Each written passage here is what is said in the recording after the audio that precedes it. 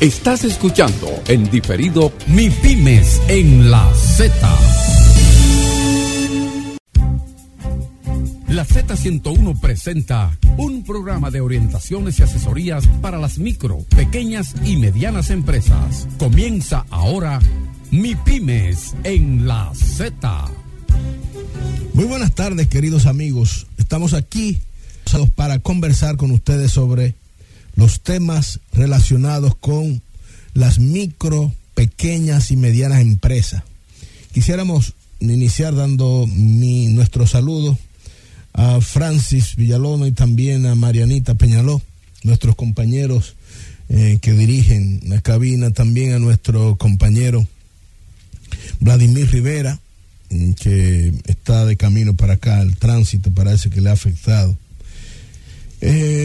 Como siempre, gracias a Dios por tenernos aquí y también con muchas informaciones, muchos temas, como sucede con las MIPYMES, y agradeciéndole a ustedes la retroalimentación que nos dan a través de las llamadas, los mensajes, las preguntas y las felicitaciones por el avance de este programa, que gracias a Dios se ha convertido en la referencia en relación con los temas que vinculan a las MIPYMES con la economía, que, como hemos aquí reiterado, el 99% de las actividades económicas están vinculadas de manera transversal por las MIPYMES del país.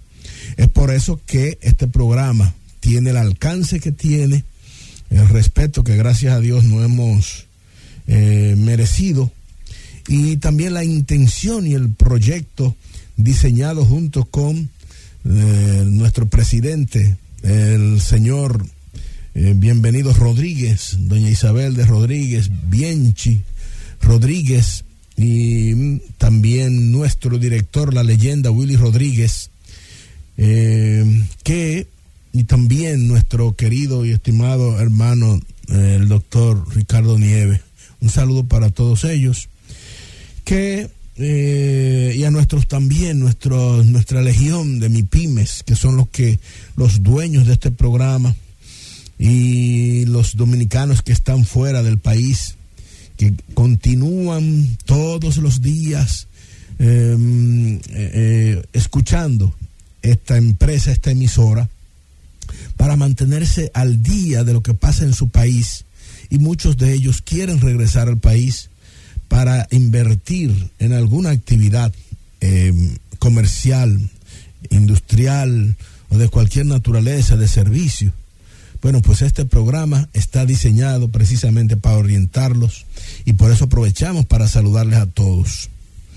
Nosotros en el día de hoy vamos a tener la presencia de la licenciada Sara Suazo, quien es, le dicen CPA, que es contador público autorizado, pero con una especialidad en asuntos tributarios, impositivos y fiscales, que, como hemos dicho, periódicamente nos va a acompañar con el interés de orientar tributariamente, que yo creo que la Dirección de Impuestos Internos debiera de alguna manera aprovechar la presencia de esta experta, y también a través del programa manejarnos, enviarnos algunas informaciones que son el problema número uno de la competitividad en nuestro país, que es precisamente la carga tributaria.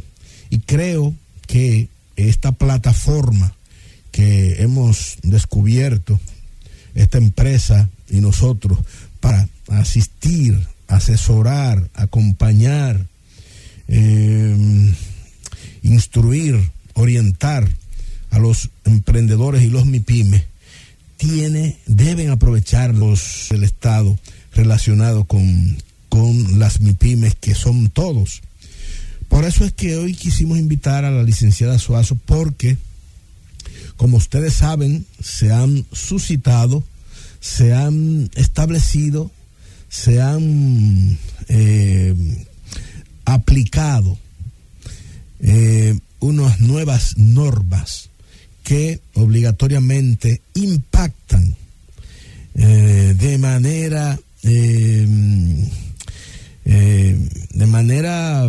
para mí, brutal sobre el comportamiento, la operación, la existencia de las MIPYMES, que estas normas, ustedes saben que fue la norma 06 y la norma 07, que comenzaba a aplicarse a partir del 1 de mayo, de este mayo en que estamos, y que conllevaba un nuevo diseño de completar esos formularios, que de hecho una de las grandes dificultades para tributar de los dominicanos y especialmente las MIPYMES es la complejidad del pago de los impuestos que tienen que atravesar las personas físicas y las morales. En fin, el tema de la formalidad, cada vez que se presentan este tipo de cosas, como estas normas que al aplicarla obligatoriamente genera una nueva expectativa, un cambio en la complicada y compleja metodología para aplicar y poder pagar los impuestos, y una nueva secuencia ahora de comprobantes fiscales que en este momento las MIPYMES están totalmente desorientadas y bajo un estado de nerviosismo, porque las autoridades también han amenazado con perseguirlas, pero si no se hace de la forma en que sabemos que hay que hacerla, eso va a generar la quiebra, una situación dificultosa, una situación de insostenibilidad de los pequeños y micronegocios del país. Y por eso nosotros quisimos invitar a la licenciada Sara Suazo, que es una experta en esta materia y que trabaja asistiendo y asesorando a muchas MIPYMES.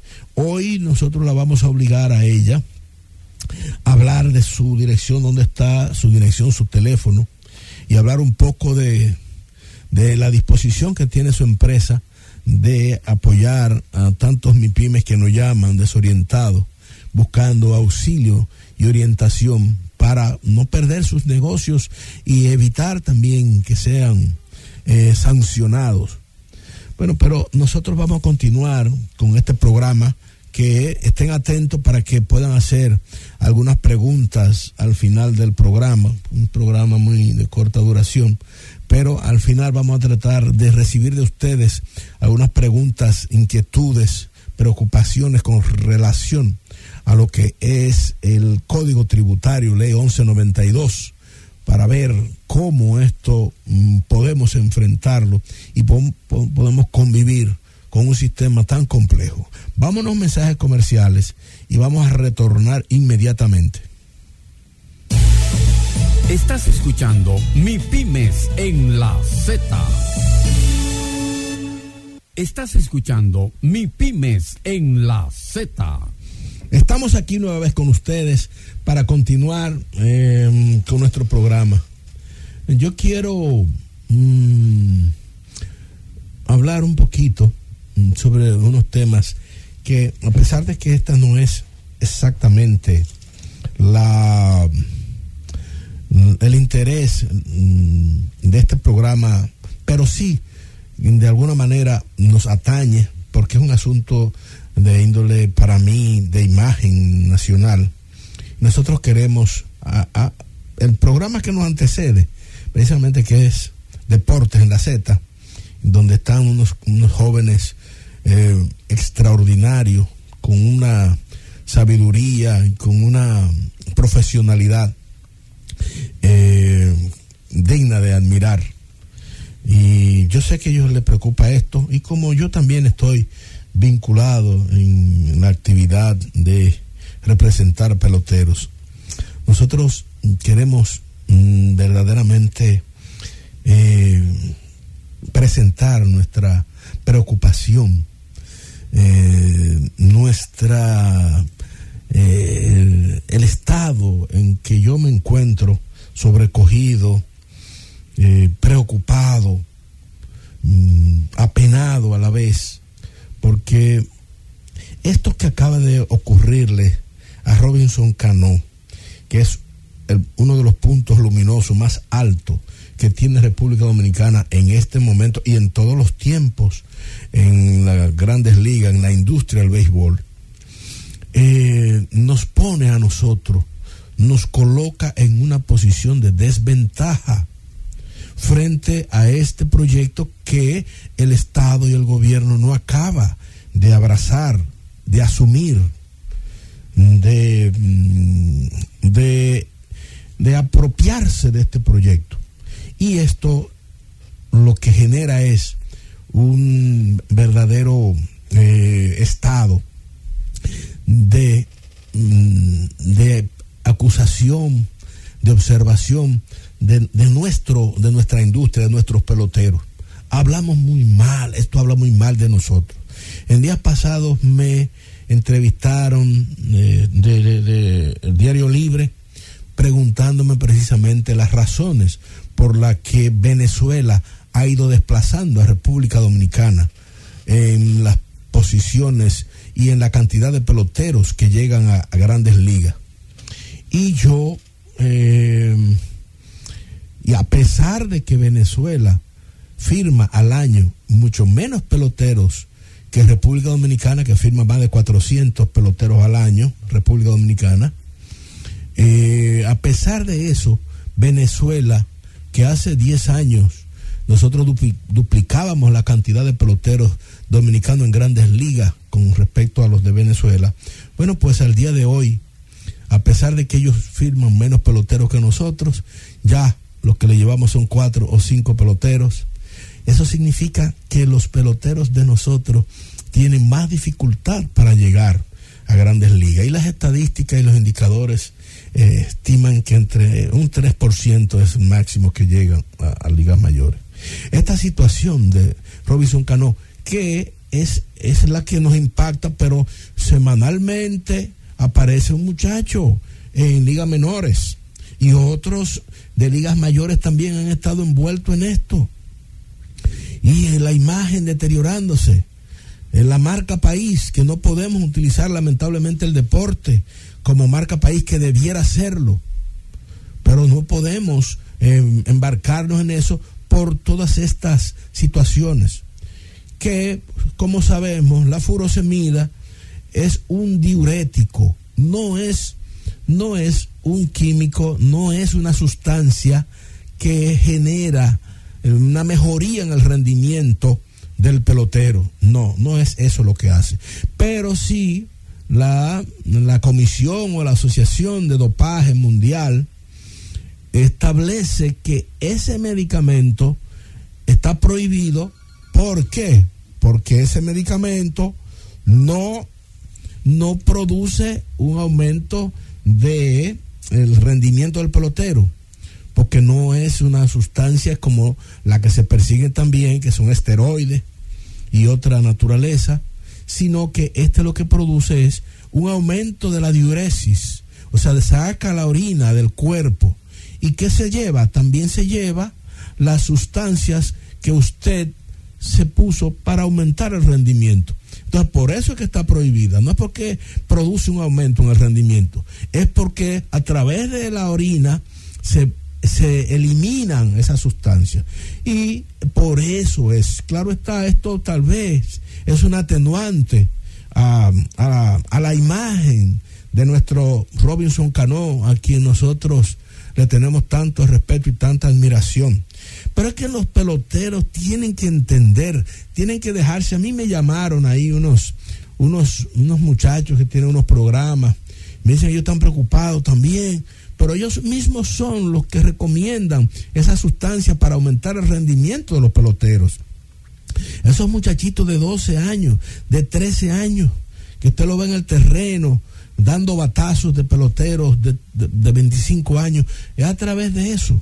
Y entonces me dicen que no, que ellos saben sacarle eso, limpiarlo con borra de café y hoja de guayaba, muchísimas cosas, de esas cosas que realmente nuestro pelotero tiene, y que da pena que todavía allá arriba estemos pensando en eso. Yo desde aquí quiero expresar mi solidaridad, ¿verdad?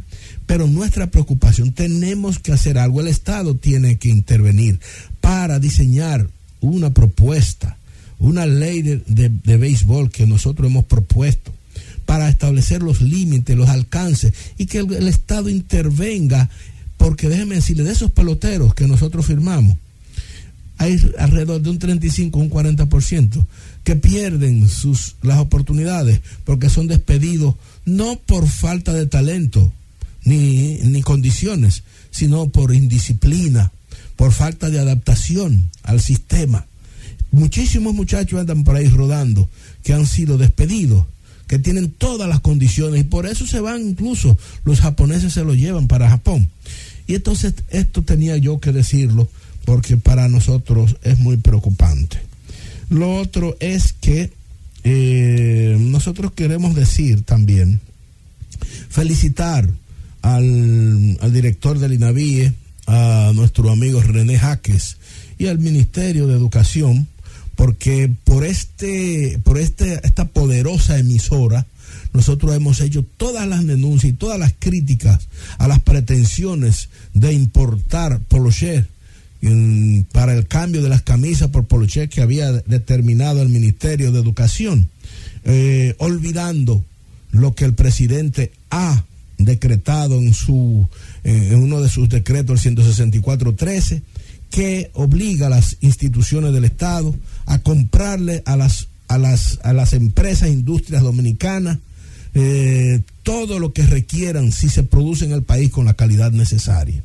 Y esto que llevó de la ruina a más de 12,000 empleos del sector textil nacional, el presidente lo levantó, y que vuelva a desaparecer por una mala práctica en las compras.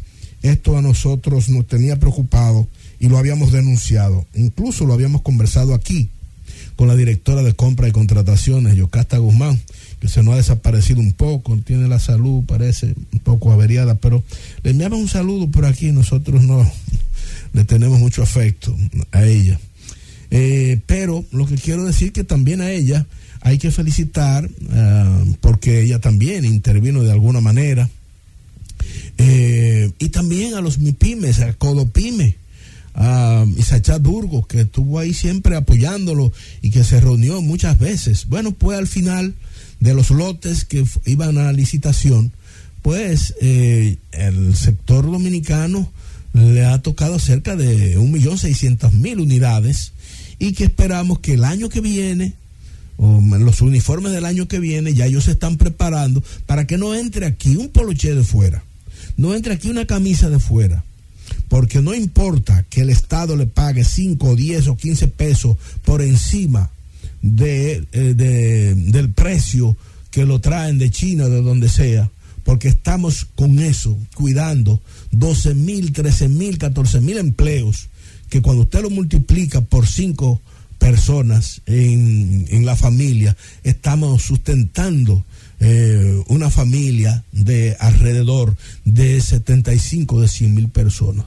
Entonces, de eso se trata, y por eso felicitamos esta decisión que han tomado. Finalmente, para irnos a los mensajes comerciales y retornar con nuestra invitada, yo quiero decir que tengo que revisar bien esto, pero lo voy a comentar.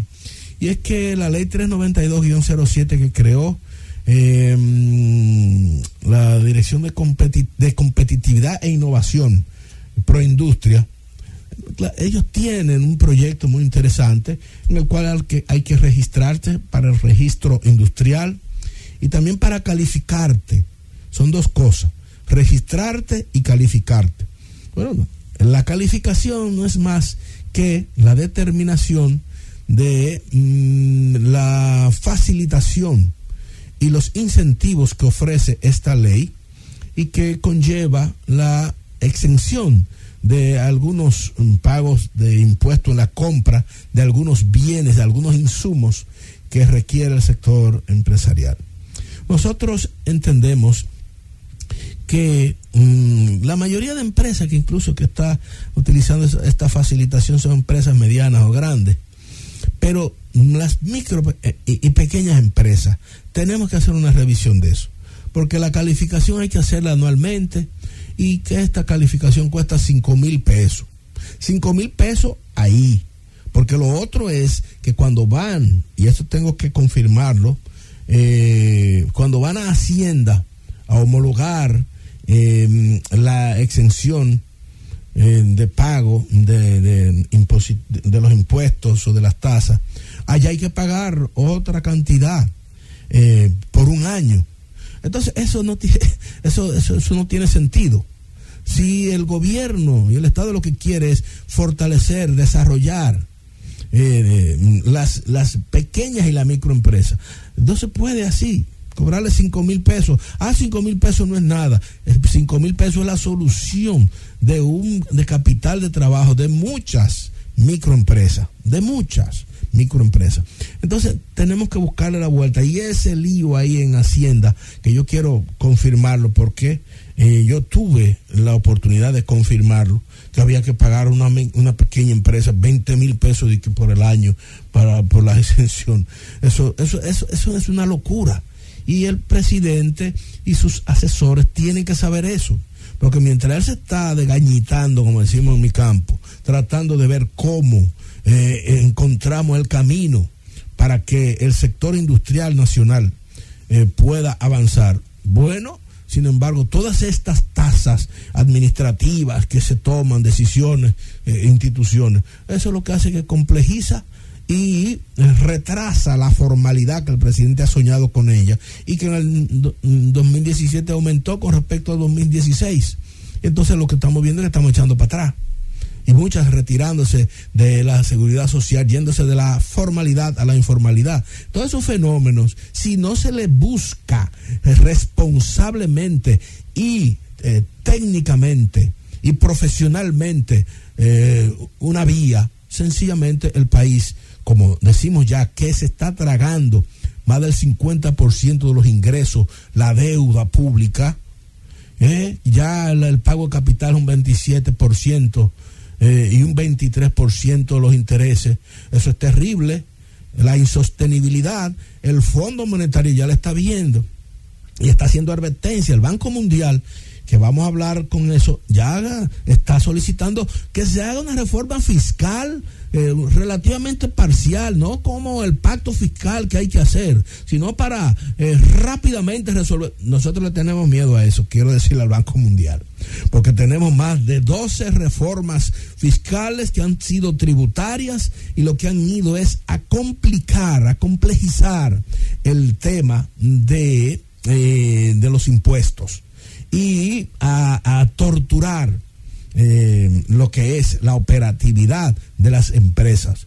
Entonces no comencemos dando esas sugerencias. No, tenemos que hacer un pacto fiscal, pero sentarnos como lo establece la ley 1-12, Estrategia Nacional de Desarrollo, a hacer el pacto fiscal como lo establece la propia ley en su artículo 36, para establecer qué es y cómo lo vamos a hacer, cómo va a operar el sistema fiscal y tributario, pero no comenzar haciendo cositas, y como se están haciendo ahora, tomando decisiones administrativas, que te puncho por aquí, te pellizco por aquí. No, de esa manera no, porque, y eso lo vamos ya a comenzar a conversar con nuestra invitada, yo debo decir que en el primer trimestre del ranking que afecta a la competitividad en República Dominicana, que hace cada 3 meses la Asociación de Industria de la República Dominicana, la IRD, de la cual nosotros formamos parte de la Comisión de Calidad, ha demostrado que la carga tributaria lidera el ranking que afecta a la competitividad. Desde el 2015, cuando se comenzó a hacer esto, está en primero y en segundo lugar. ¿Usted me entiende? Entonces, en segundo lugar está la tasa. Está, mejor dicho, los costos de materia prima. Son los que están en segundo lugar. Y en tercer lugar está lo que es la competencia de los productos importados. Pero el código tributario, la carga tributaria, es el primero. Y se ha demostrado que en América Latina el impuesto sobre la renta, la tasa del impuesto sobre la renta de República Dominicana es en promedio una de las más altas. Vamos a unos mensajes comerciales y retornamos con nuestra invitada, la licenciada Sara Suazo, especialista en temas tributarios, fiscales y impositivos. Estás escuchando Mi Pymes en la Z. Estás escuchando Mi Pymes en la Z. Aquí continuamos con ustedes con Mi Pymes en la Z. Y vamos de inmediato a conversar con nuestra invitada, la licenciada Sara Suazo, para comenzar que ella nos desenrede estos temas de lo que son las normas 06, las normas 07, lo que es el procedimiento simplificado de tributación, que el director de Impuestos Internos se comprometió a que en junio lo va a presentar. Y nosotros tenemos que recordarle a todos ustedes algunos temas sobre esto.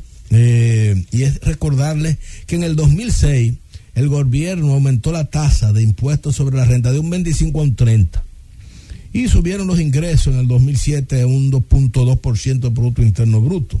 En el 2008 lo bajaron de nuevo al 25% y los ingresos cayeron a 1.6%.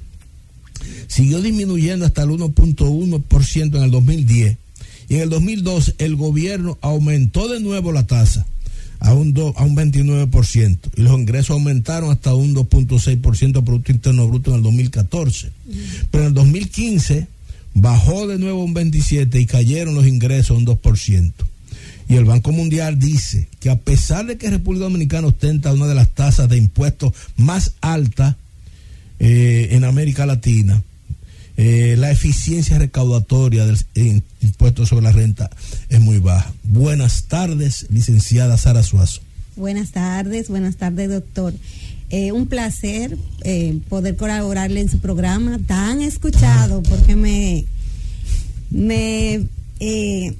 me felicitaron por la intervención anterior desde New Jersey, desde Perú. No me diga. Sí, muchísimos bueno, el alcance, amigos. Como dice don Álvaro Albelo, la emisora más escuchada en Iberoamérica. Así es. Mire, yo quiero que comencemos, después de dar esta introducción, ¿qué ha pasado? Porque yo dije aquí que no debían a las pequeñas y las microempresas permitir que llegara el 1 de mayo sin haber identificado cuál iba a ser el procedimiento simplificado de tributación. Porque las informaciones que tenemos, incluso usted me estuvo diciendo, son desastrosas de los MIPYMES. Sí. ¿Cuál es la situación? ¿Qué es lo que es el impuesto esto? ¿De qué se trata la norma 06 y la norma 07? Bueno, la norma 06 viene a cambiar los modelos de comprobantes fiscales que tenemos en la actualidad. ¿Facilita esto a los MIPYMES? Lo que yo entiendo que la administración perseguía con esto era captar a aquellos contribuyentes que, teniendo comprobantes fiscales, no estaban cumpliendo sus obligaciones tributarias hasta el momento y seguían emitiendo comprobantes. Con eso ellos han logrado controlar, entiendo, porque a muchos se les ha negado la emisión de los comprobantes hasta tanto no se acerquen a la administración a poner al día su situación o ponerla al día a nivel online vía la página virtual de la oficina de la Dirección General de Impuestos Internos. Esto que ha complicado a las MIPYMES con esto no es solo el cumplimiento, es que ya un pequeño negocio que quizá el mismo dueño organizaba los papeles y organizaba la información y vaciaba en la base de datos algo y se lo pasaba a un contador, ya no va a ser tan sencillo como eso, porque el nivel de información que está requiriendo para presentar el ITEVIS y para poder presentar el 606. ¿Qué es el 606? El 606 es el formato de envío de costos y gastos que debe hacerse mensualmente. Otra cosa que le ha perjudicado a las MIPYME es bajarle la fecha a esa presentación. Los contadores teníamos hasta el día 20 para presentar. A partir de ahora es hasta el 15 de cada mes para poder presentar. Menos tiempo. Menos tiempo. Más complejo. Y más complejo. Y no solo eso. Hasta el día 17 es que ellos han cargado a la página de la DGI los nuevos formatos.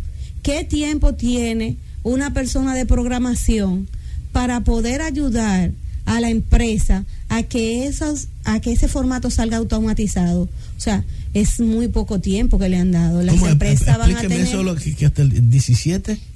El 17 de este mes es que ellos han colocado en la plataforma los nuevos formularios a utilizar.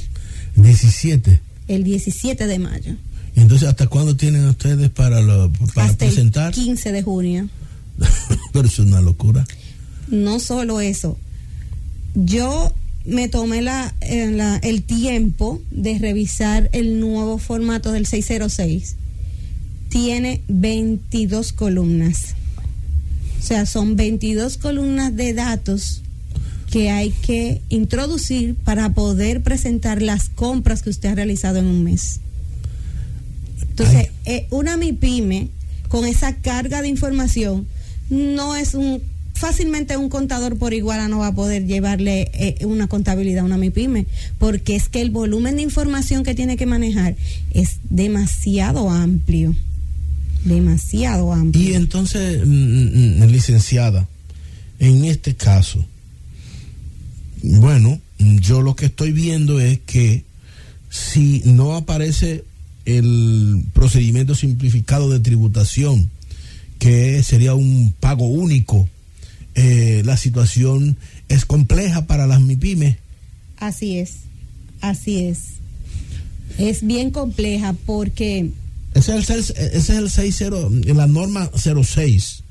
¿Y la 07 de qué se trata? La 07 es esa, la remisión de información. La 06 es el cambio del formato de los comprobantes fiscales. En la actualidad, hasta el 30 de abril, los comprobantes fiscales contaban de 19 dígitos, empezando con la letra A. Ahora la secuencia es diferente. La secuencia es diferente, empieza con la letra B y solo constan de 11 dígitos. Y antes las empresas tenían comprobantes diferentes dependiendo de las sucursales. Ahora no, ahora tienen una secuencia única, que eso es también algo que le va a complicar a las pequeñas empresas, que van a tener que obligatoriamente tener un sistema automatizado que le permita llevar el control de los comprobantes fiscales. Un sistema automatizado, que es imposible que lo tengan. Muchas no lo tienen. Una pequeña, una microempresa no tienen esa posibilidad de tener ordenados. Y entonces, en este sentido, ¿qué es lo que usted como profesional, y que es una persona que tiene relaciones dentro de lo que es el área impositiva, el impuesto interno, usted cree que podría resolverse este asunto o facilitarlo? Porque ¿cómo en este momento se están haciendo las MIPYME? Le pregunto yo, porque ya están cayendo en una situación de insostenibilidad fiscal. Así mismo. Yo he conversado con algunos colegas que ofrecen servicios a pequeñas y medianas empresas, y ellos les han dicho que eso de llevarle la contabilidad simplemente fiscal ya va a ser prácticamente imposible. Ellos van a tener que llevar la contabilidad financiera amplia. O sea que eso va a aumentar el costo del servicio para aquellas pequeñas empresas. Y con todo lo que eso conlleva, o sea, aumentarle el costo, muchas van a cesar como pasa en los tiempos de crisis, en los tiempos de que ya usted la sostenibilidad de sus costos ya usted no la puede sobrellevar, muchas cerrarán. Mire, doctora, licenciada, yo quiero saber, porque yo quiero también edificar bien a la población y a los MIPYMES sobre este tema, ¿qué es el procedimiento simplificado de tributación? ¿Y desde cuándo esto está funcionando? Esto sería la solución prácticamente inmediata para las micro, pequeñas y medianas empresas, porque una de las ventajas de el procedimiento simplificado de tributación es que no tienen que hacer esos envíos mensuales, solamente le calculan una renta estimada, dependiendo, porque hasta ahora hay dos tipos de PST, como le llamamos. Hay un PST ya en compras y un PST basado en ventas. Entonces, dependiendo del tipo de PST a la que la persona se pueda acoger, le calculan una renta estimada. Y en el caso de, ¿cuál es la diferencia entre uno y otro? Paso a explicar. El PST basado en ventas se pueden acoger aquellos pequeños negocios profesionales independientes cuyos ingresos no sean mayores de los 8 millones de pesos, sus ingresos anuales. Eso es en base a la compra. A los ingresos a ventas, o sea, sus ventas, sus ingresos. Los ingresos. Entonces no tienen que hacer, la ventaja de esto es que no tienen que hacer los envíos, no pagan anticipos anuales y se elimina el anticipo. Se elimina el anticipo. Y el impuesto a los activos. También. Sí. El 1% de los activos. Pero como ahora eso va a cambiar, todavía no tenemos a mano cuál va a ser los nuevos reglamentos, o sea, los nuevos procedimientos, las nuevas ventajas, cuáles van a ser los parámetros. Todavía no podemos decirle a la población, acójase, porque acójase aquí. Supuestamente ahora con la entrada de mayo iba también a entrar el PCT, pero aún todavía eso no ha sido posible. Bueno, licenciada, y sobre eso que usted está diciendo, a mí me preocupa, y aquí lo hemos discutido con los presidentes de las asociaciones, con Codopyme, la Confederación Dominicana de la Pequeña, Mediana y Microempresa, Isachat Burgo, y también lo hemos conversado con el señor Ramón Porfirio Báez, que es presidente de la FAI, y han dicho y le han recomendado, porque una de las cosas que aquí criticamos y que estamos a tiempo, no sé si estamos a tiempo, mejor dicho, porque le hemos reclamado al director de impuestos internos que es inaceptable, que es incomprensible que quieran diseñar alguna propuesta, algún programa, algún modelo de pago de impuestos de las MIPYMES sin invitar a que participe a los representantes de las MIPYMES. Usted no puede salirme en junio con un toque por tercera. Tienen que invitar a los MIPYMES para que ellos expresen y participen. Eso es lo que se está haciendo en el Congreso. En el Congreso no hay una ley vinculada al sector empresarial que dentro del Consejo que aplica y administra esa ley no tenga la participación de miembros del sector empresarial, porque es para ellos que se está haciendo eso. Entonces van a hacer aquí un procedimiento simplificado de tributación para junio y ya estamos a más de 15 de mayo y todavía no han llamado a los MIPYMES para presentar eso, incluso ponerlo en vista pública. Todo eso hay que hacerlo para que no fracase antes de comenzar. Pero estamos conversando con la licenciada Sara Suazo y vamos a retornar con ese mismo tema después de estos mensajes comerciales. Estás escuchando MIPYMES en la Z. Estás escuchando MIPYMES en la Z. Estamos conversando con la licenciada Sara Suazo, especialista en temas tributarios, fiscales e impositivos. Licenciada, nosotros les dejábamos antes una inquietud y un comentario que hacíamos del procedimiento simplificado de tributación, que no lo conocemos, no sabemos la propuesta, el director dijo que lo iba a presentar en junio, ya estamos a 18, 19 de junio, de mayo, y todavía no se han llamado ni se ha presentado ni en vistas públicas ni han llamado a los MIPYME para que tomen participación y pueda hacerse algo que pueda funcionar. Pero hay un tema que también a nosotros nos preocupa, y es que también se está hablando solamente de las microempresas, y eso hay que extenderlo hasta por lo menos hasta las pequeñas, para que se beneficien las pequeñas y las micro, porque muchísimas micro a veces son pequeñas y las pequeñas también se convierten en micro. Pero sobre ese tema también yo quiero saber, porque ahora hay que cambiar el sistema, la adaptación. ¿Quién la hace? ¿Cómo se hace? ¿Qué cuesta eso? Las adaptaciones para que su sistema, que actualmente empezando con la letra A, todos los números de comprobantes fiscales, se ha tenido que llamar a técnicos informáticos. No me diga. Sí, los encargados de los software de las empresas, para que hagan esos cambios, esas adaptaciones. Y hay empresas pequeñas que le ha salido eso entre los 50,000.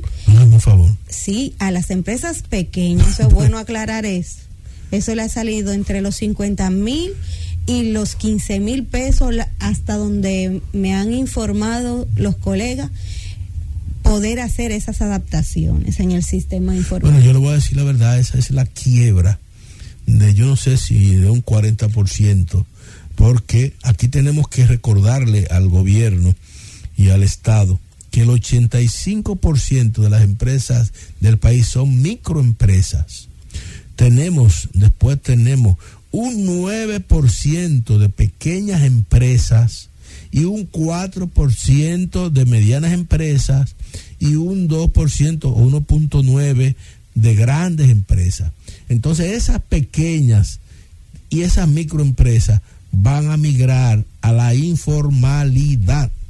Si eso es así, ninguna empresita puede sacar ni 15, ni 20, ni 10,000 pesos de golpe para hacer una adaptación del sistema. Sí. Entonces eso hay que resolverlo. Eso fue muy cruel, y tan poco tiempo para hacer el cambio, porque fue a partir de principios de abril cuando autorizaron los números de comprobantes fiscales. Entonces usted no sabía qué cantidad le iban a autorizar, porque ahora la nueva factura, el nuevo formato de factura debe contener el número de comprobante fiscal, el número de autorización y la fecha de vencimiento de dicho comprobante. O sea, si usted sin ese dato no le podía decir al informático, véngame la adaptación. O sea que el informático apenas ha tenido un mes para poder hacer los cambios y usted poderle facturar al cliente. O sea que aquí hay empresas que están haciendo la cosa a mano. Bueno, no podría decir eso, pero mientras se arregla el sistema, de alguna forma tuvieron que solucionar el impasse. De alguna forma tuvieron que solucionar, porque usted no va a dejar de vender. ¿No seguro? Usted va a dejar de vender, entonces cerremos el negocio. Vamos a cerrar el negocio hasta que podamos adaptarnos al nuevo formulario. Y entonces esto del PST, que no, como decimos aquí, no sabemos qué va a ocurrir. Nosotros quisiéramos aprovechar, licenciada, y queremos que usted, porque ahí tenemos muchísimas llamadas, pero el programa es muy, muy corto, y quisiéramos saber si su empresa está en la disposición de asistir a tantos MIPYMES que están atentos a este programa. Claro que sí. ¿Dónde pueden localizarla? Yo tengo una página a través de Facebook, por ahí pueden hacer cualquier consulta, se llama Contadora RD. También nosotros estamos planeando hacer un entrenamiento basado en los nuevos cambios que ha tenido el IT1, el 606, 607 y 608 y 609, para aquellos profesionales recién graduados o profesionales que trabajan en el área que se quieran empapar de los nuevos cambios. Déjame ver esta llamada. Buenas tardes. Hola, el arte comprensivo es ambiental y hay que protegerlo. Por ejemplo, tenemos a Sammy Sosa, Alex Rodríguez fueron ejemplos de caimiento. Así que para este muchacho Cano no es otra cosa, si es una cosa de conducta, después que tú tienes dinero. Ahora, tenemos un llamado a todos los contribuyentes a la mini empresa de organización. No puede entrar para pillo. Muchas gracias. Si no hay organización. Muchas gracias. Continúe, licenciado. Bueno, estamos, como le decía, planeando ese curso y tenemos otro de contabilidad por igualas para aquellos estudiantes y profesionales recién graduados. Nos pueden contactar a través de nuestro WhatsApp al 829-858-1528. Repítalo, por favor, más al paso. 829-858-1528. Ese es por nuestro WhatsApp. También en Facebook, Sara, su asesora, o contadora RD. Repítalo, por favor. Sara, su asesora. O en contadora RD, esa es mi página para cualquier pregunta que quieran hacer, cualquier inquietud, o si necesita que le llevemos su iguala, su organización de su negocio, también le podemos ayudar con eso. Nosotros teníamos la intención en días pasados de contactar a varios contadores, y por eso fue que conversamos con usted, porque tenemos una cantidad de micro y pequeños empresarios que no saben qué hacer, y una de las grandes preocupaciones de ellos, y es para que lo sepan, yo le he pedido permiso a la licenciada Sara Suazo para hablar sobre este tema, porque están preguntándonos que cuánto cuesta la iguala, la asistencia para manejar esta complejidad ahora que la información que tengo que darle es que dependiendo del tamaño de la empresa, la complejidad de la empresa, el volumen de transacciones que haya que analizarles. Sí, que va desde 10,000 pesos mensuales, 5,000 pesos mensuales también a las microempresas, y en extremo empresitas que hay que ayudar muy pequeñas, entre 3 y 4 también, 3 y 4 mil pesos. La doctora se ha comprometido con nosotros a asistir y apoyar a los microempresarios. ¿Pueden, doctora, contactarla para estos fines? Sí. Al mismo número de WhatsApp que le he mencionado, 829-858-1528. Mire, doctora, nosotros queremos que para la próxima participación suya, nosotros queremos también hablar de otros impuestos también, como el IPI, sí, que también ahora mismo el que está bien calientito es la proporcionalidad del ITEVIS. Es un tema que se había manejado poco, pero ahora con el nuevo formato que la DGI ha puesto de IT1. ¿Qué es lo que es el IT1 para que sepan nuestros? El IT1 es el formulario donde se hace la declaración jurada de ITEVIS, del impuesto a la transferencia de bienes y servicios. Entonces, en este momento, ¿qué es lo que está sucediendo? Que cuando usted vende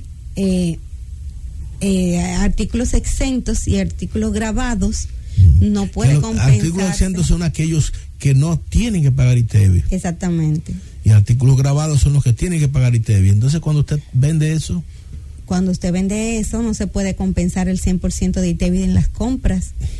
Viene una proporcionalidad del ITEVIS a compensar. Y muchas empresas no estaban haciendo ese ejercicio correctamente.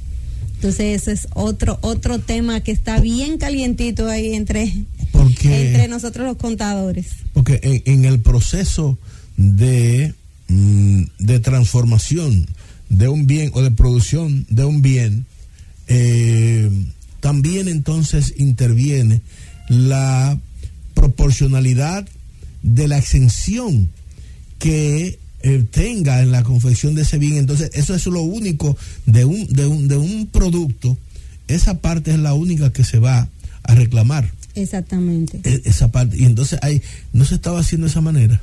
no se estaba haciendo, mucho por ignorancia, otro porque desconocían la parte de la ley, pero ahora el formulario de ITEVI está bastante transparente para que las personas puedan poner en la casilla correspondiente que ITEVI va al costo, que ITEVI va sujeto a la proporcionalidad y que ITEVI pasa a ser compensable del ITEVI a pagar. O sea, mire, eso es complejo para una pequeña complejo. Y una microempresa. Sí, por eso es que ahora le decía hace unos momentos que se ha complicado para aquellas pequeñas empresas llevarle una contabilidad tributaria simple. Hay que indagar mucho sobre la naturaleza desde las transacciones para saber si usted va a compensar o no el ITEVI de cada transacción.